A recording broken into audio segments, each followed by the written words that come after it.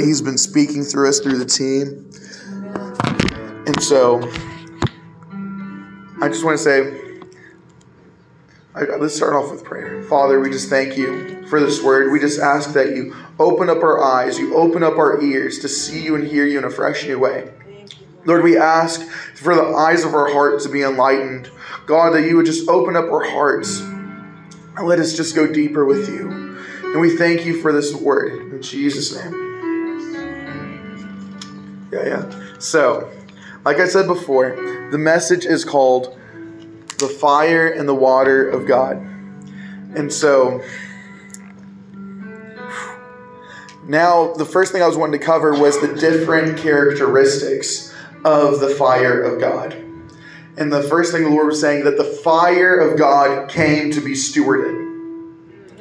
That we are to be good stewards of his flame, of his fire. And, you know, I'm just going to reference the scriptures because we got a lot of scripture ahead of us. So, you know, God says in the Leviticus 6 that he tells Moses to make a guilt offering. I think there's a little bit of an echo, if you don't mind fixing that. He's like to make a guilt offering on the altar. And once the sacrifice would be placed on the altar, God would start the fire on the sacrifice. But then he commanded the priests and the Levites to tend to the fire and never let it run out. Right? Yeah. I mean, he does this in Leviticus 6, and he also does it in 2 Chronicles with King Solomon. But he says, tend to the fire so it would never run out. Amen. Yeah. And he said, it is a command from God that they should guard the flame continually. Yeah. To literally always be on guard for it, to always pay attention to the flame that God has given them. Because why? We have to tend to the things that God gives us. Right. Yeah. It's important because what God gives us, it's valuable. Yeah. Man, come on. I mean, because, you know, in Proverbs, the word says, where there is no wood, the fire goes out. And I can tell you, in most circumstances, there's always wood to actually lay on the altar. Yeah. You know, for us to walk in obedience and sacrifice for the things, you know, that he wants us to lay down. But in that verse, I can say that fire didn't go out because of the absence of the wood. I believe that the fire would go out because it was stopped being tended to. Wow. Someone was ignoring the fire. Come on. Someone was ignoring the flame that God had put. Yeah. And so God wants to say to us today to guard what he has given us. Amen. You know, to guard the dreams and the purpose on your life. The anointing he has poured out on you. The marriage he's blessed you with. You know, the children he's given you. You know, the fire of the Spirit of God that is this burning desire to long for his presence.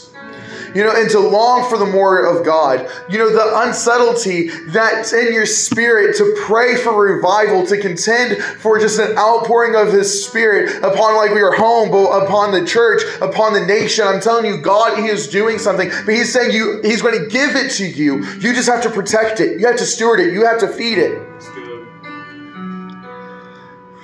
Yeah. Yeah, because we even have to guard the passion that God gives us. That's right. And, you know, and it's even that passion of even going out and telling people about Jesus, right? Because sometimes when we get older and we get a little bit mature, we can kind of get mundane if we're not careful, if we don't guard what God's given us. We can stop being passionate about telling people about Jesus. Yeah. And it's because it's like, why wouldn't you want to tell someone about him? He freed you from everything. He brought you into freedom. He gave you new life. He made you new. Yes. And so it's like, why would you not want to tell him? Tell anybody about him. Amen. And so, you know, and the thing is, you tend the fire, you tend the flame by getting into God's presence, by being obedient to his word, by having a daily devotion throughout your day and creating an awareness in your mind and spirit on who God is, on what his word says he is, and what he's doing on your behalf. Yeah. And so the first point was that God's flame is to be stewarded. The second is that God's fire came to consume sacrifice. So if you have your word today, we are going to be going to 1 Kings chapter 18. Yes, this is the Elijah story. I love it. So chapter 18, verse 36. All right. Yeah, we're going to go through 36 through 39. And he says, at that time, the offering of the evening sacrifice, Elijah the prophet came near and said, O Lord, God of Abraham, Isaac, and Israel, today let it be made known that you are God in Israel, and that I am your servant. I have done all these things to your word. Answer me, O Lord. Answer me, that these people may know that you, O Lord, are God, and that you have never turned their heart back again. That you have not turned their heart back again. And then the fire of the Lord fell and consumed the burnt offering and the wood and the stones and the dust, and licked up the water that was in the trench. And when the people saw it, they fell on their face, and they said, the Lord, he is God. The Lord, he is God. And I can tell you that there are times where we have to just have that moment where we say, God, this is you. This is you. This is you. It has to be so undeniable that God, this is you. This is you. And I feel like, especially when it comes to your relationship with God and the relationship with the things of the world, there has to be a time where you have to lay it on the altar. And you have to let God consume it. And the thing is that God will say, he will make it known that it is him. Yes. And everyone around it, the sacrifice, the watch, will say, that was God. Yeah. Praise God. Praise God. So like what I was just reading, it's like we have a situation where the prophets of Baal were opposing God and his prophets. Here is a great example of creating an altar to burn the things of the world that will oppose God. There is a tension between our flesh and our spirit, right? And our flesh wants to follow the actions and thoughts of our sinful nature. But God, who has freed us from sin, has also called us to walk in freedom. Yes. And God calls us to resist temptations and to cast down strongholds. Yeah. I'm saying, like, God has called us to cast down strongholds. Right, yeah. Glory to God. That's something big. Amen. And then so Jesus, he's empowered us to be free if we choose to follow him. We can ignore his call. But he invites us to come to him, to follow him. Yeah. And you see, Jesus even said, if anyone wants to be my disciple, they must deny themselves and pick up their daily cross and follow me. And Jesus, come on. Yes. Woo, glory. They have to deny themselves and pick up their daily cross and follow me. And Jesus went on the cross to make us free.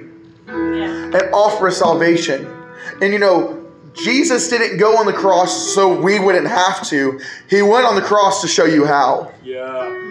Come on. And then, so first, the fire of God, the flame of God came to be stewarded. Second, the fire of God came to consume things on the altar, to consume sacrifice, to consume the things of the world that we're giving to him. Third, I believe that the fire of God came to bring us to heavenly places. Yes. Amen. So now what we're going to do is we're going to go to 2 Kings chapter 2, verse 8 through 11.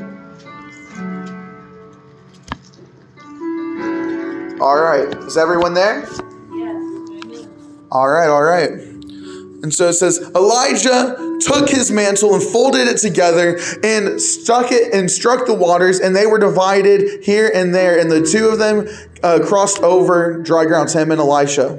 It says, and when they had crossed over, Elijah said to Elisha, ask, what shall I do for you before I am taken from you? And Elijah said, please let a double portion of your spirit be upon me.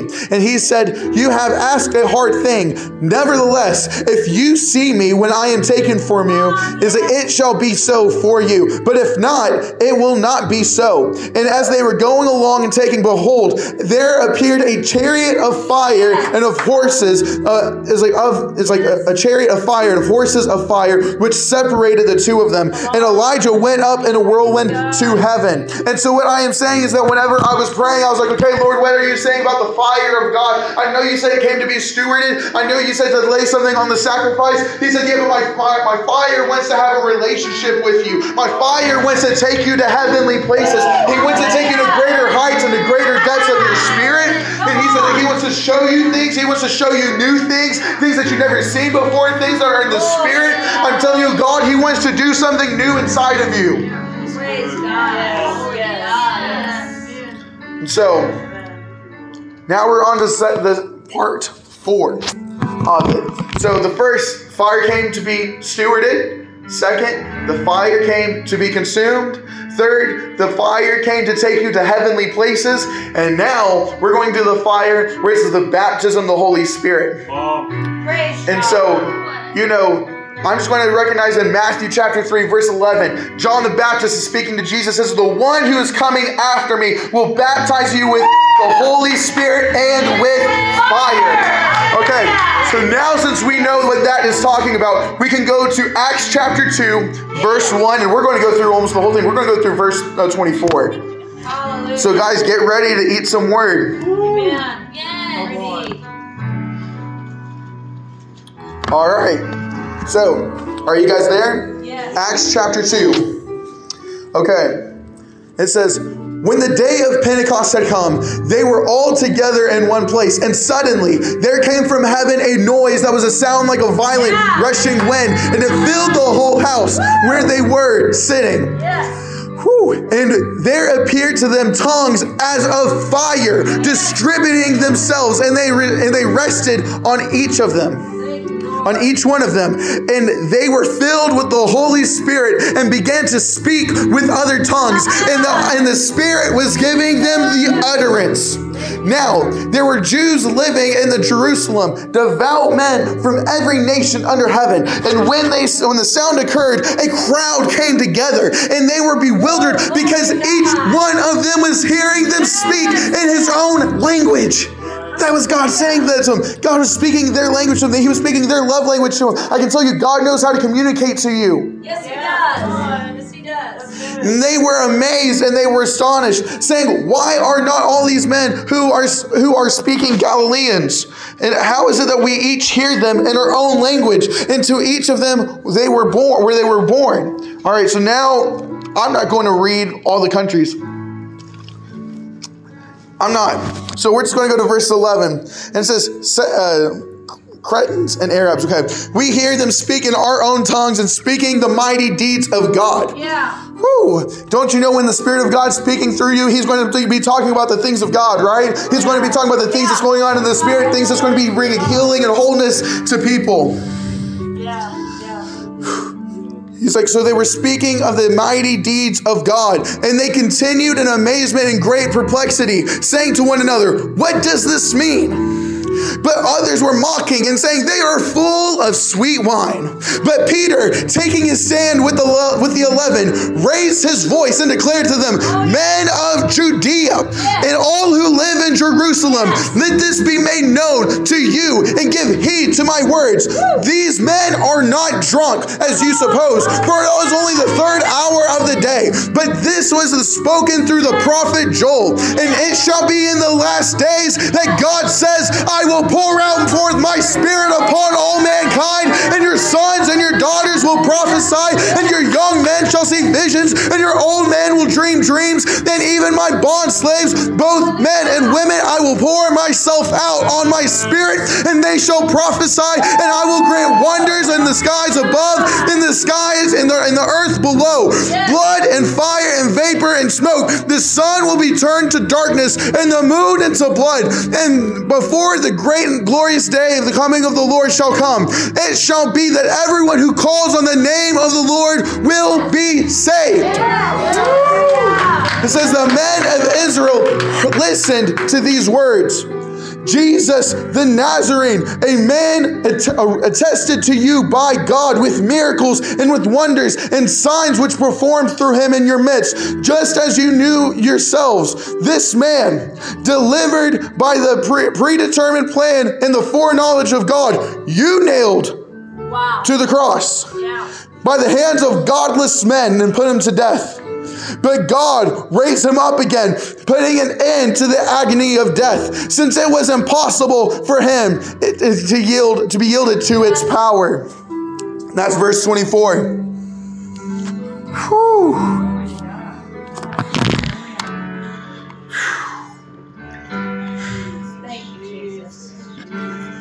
God was saying he was going to pour out his spirit upon all flesh, and signs and wonders are going to come upon those that believe, right? Yes, yes. And we believe that.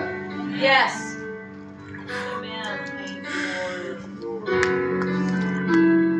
And they were saying that this was one of those times when they were baptized with a new tongue, with a new utterance, and with the fire of the Holy Spirit. Yes. And they came with the boldness of the Holy Spirit. So,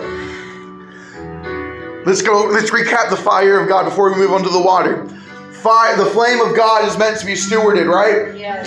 It is meant to consume the fire, consume the sacrifice on the altar. Yes. Third, the fire of God is going to have a relationship with you. It is going to take you to heavenly places. Yes. And fourth, it's going to be the baptism of the Holy Spirit.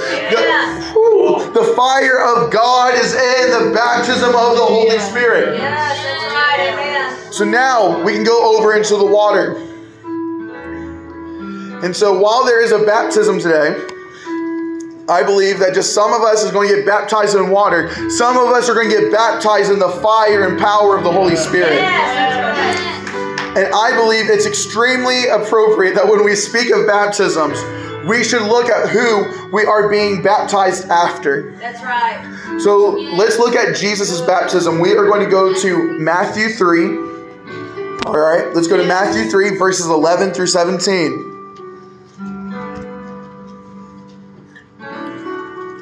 Yeah, I know this is a long service. Are you guys able to bear with me still? Yeah. All right. You know, we just don't want to hinder what God wants to do.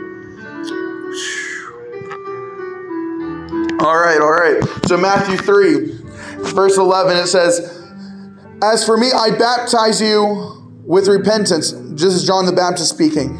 He says, "As for me, I baptize you with water for repentance, but he who is coming after me is greater than I am, and I am not fit to remove his sandals."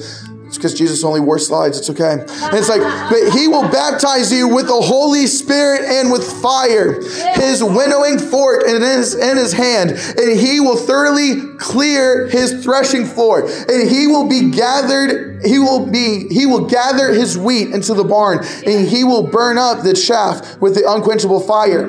And so now we go to the baptism of Jesus. In verse 13, it says, "Then Jesus arrived from Galilee at the Jordan, coming to John, and to be baptized by him. But John tried to prevent him, saying, 'I have need to be baptized by you.'" Jesus saying to John, "I have need to be baptized to you," is like, "And you do not come to me." Oh, sorry, John the Baptist said this, sorry. John the Baptist said to Jesus, "I have need to be baptized by you. Don't let me baptize you, please."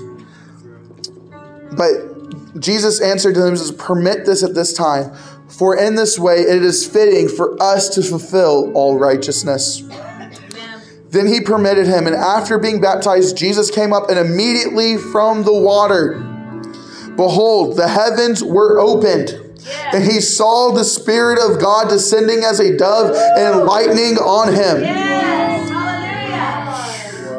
And behold, a voice came from the heaven saying, "This is my beloved Son, whom I am well pleased.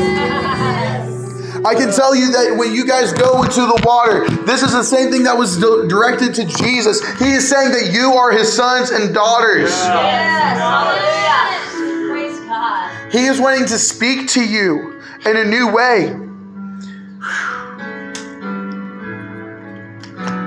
All right. Thank you, Lord. And so, that is the baptism that we get. Jesus, he is being humble. Even though he knew no sin. He never sinned once in his life. He was the perfect being. He still went to the baptism to say, I'm going to the water.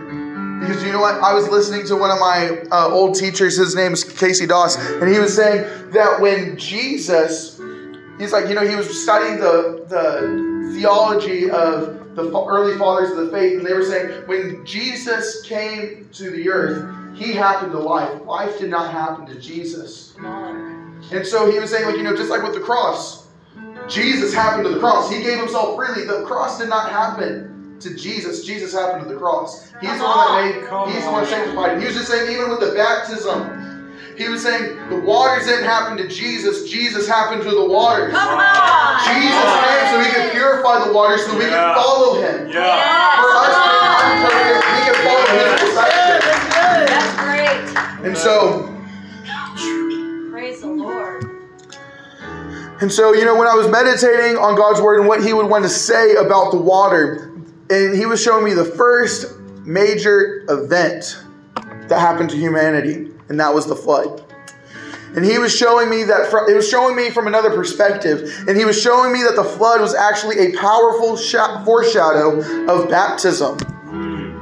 Wow. And so, the Lord was reminding me that before the flood, humanity had reached a point where all but one family, evil ruled in their hearts. Yeah. The whole world was full of evil. So in order to preserve the goodness of creation, God saved one family that still worshipped him and a select few of creatures. And an era of creation had ended under the water. Yeah. He's like, when the water no longer covered the earth, it was a rebirth for creation to steward the goodness of God. Yes. Amen. Let me tell you, there was once where the earth was full of wickedness and of evil, where people were sinning, people were just literally mocking God. Literally humans were, having relations with demons, and they were giving birth. It was really rough with fallen angels. Man, it was an awful time. And so literally it was down to one family that he said, righteousness still lives in their house. Yeah. So because of the righteousness that still lives in them, because they honor me, I will save them. I will preserve their family. That's right. Amen. And so the earth at one time, it was full of its evilness. And then God had to cleanse it with the water. But when the water had to be removed away from the land, it was a rebirth. It was a restart. Yes. For us it was a cleansing for us to steward the goodness of God. Yes. Wow. And all of creation. That's good. And so, like when we go under the water, we were full of wickedness, we were full of sin. But when we go under, we believe that God, he is purifying us. We know he can do it, and he does it in our heart. But it's a public declaration. Praise God. That when we go under, we're coming back up, and it's not the same because God did something to the waters. Hallelujah. Hallelujah. And so now we can see, how the cross changed everything. How purifying creation to honor him changed drastically. Praise the Lord. In the old covenant, we would see where God would wipe out like 99.9% of humanity to save the one. Yes.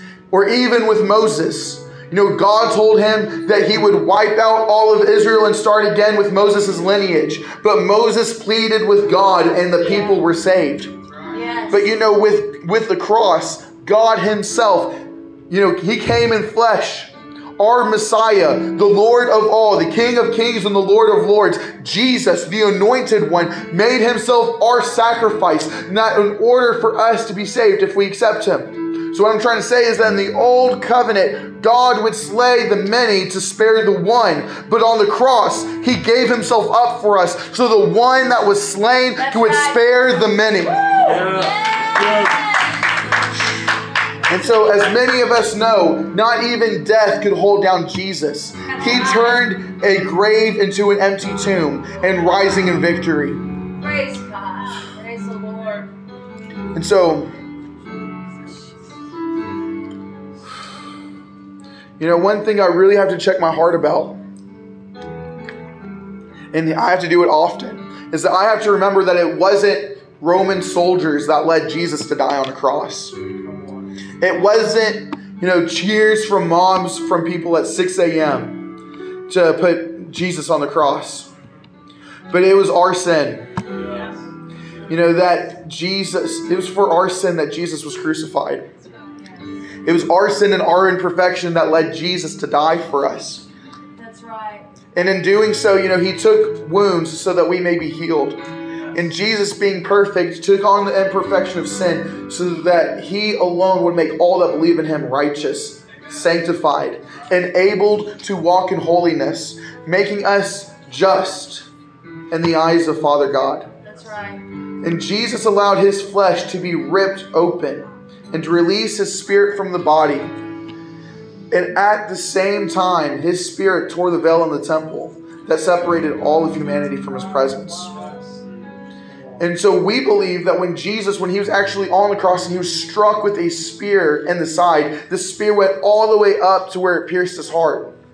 And and the spear came out. And when it did, it busted some glands that it poured out blood and water. There's also, that's part of the water of God. There was a unifying that God was doing. And so really, with me saying this, if you haven't really caught on what I'm saying to, I'm going to make it very clear on this. On the cross, the wickedness of man got to know God's heart through our violence. But at the same time, God shared his heart by tearing the veil with all of humanity. And where we try to end our relationship with God, he ultimately extended his invitation to come closer. Yes, yeah. Wow.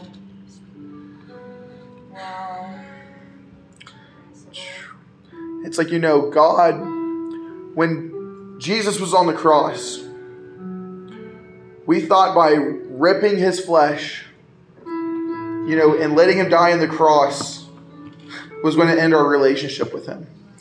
We were trying to end our relationship with God.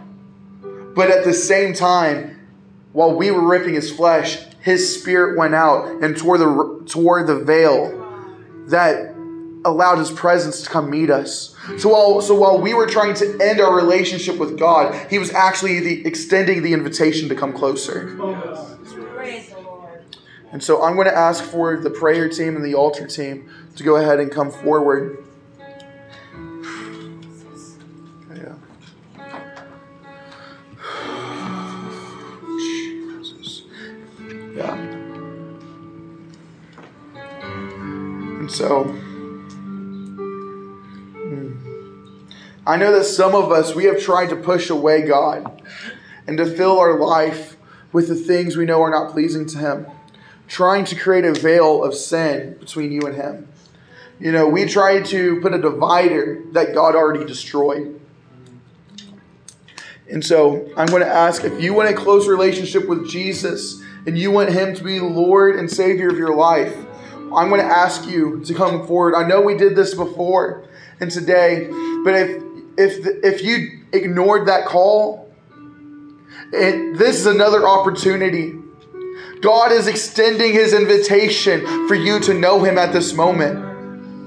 So I'm asking right now, if you are here and you say, man, I just want to be completely given to God. And I want my sin to be done away with. I want to make Jesus the Lord of my life, the master of my life. Then I want you to come to the altar. We want to pray with you. Yeah. Yes, Lord. It's like, so, and if you have been feeling trapped in life, that your life has been controlled by fear, and you want to get free, I want to ask that you come down to the altar. Because God's word says that where perfect love is, it casts out fear. Yeah. Yes, Lord. Yes, Lord. And for a second call, I want to ask if you are wanting to have your heavenly language from your heavenly Father, and you want to be baptized with the spirit of fire and of power, I want you to come forward. We want to pray with you.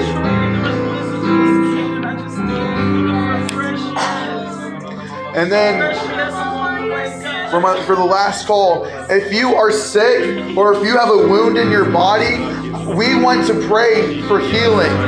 So I want to ask if you make your way down to the altar, we want to pray for healing over you. Oh, thank you, Lord. Lord, we just thank you for the people that are responding. God, we are saying that right now it's not too late. God, I thank you that you are doing a new thing. You are doing a new thing right now. Lord, I thank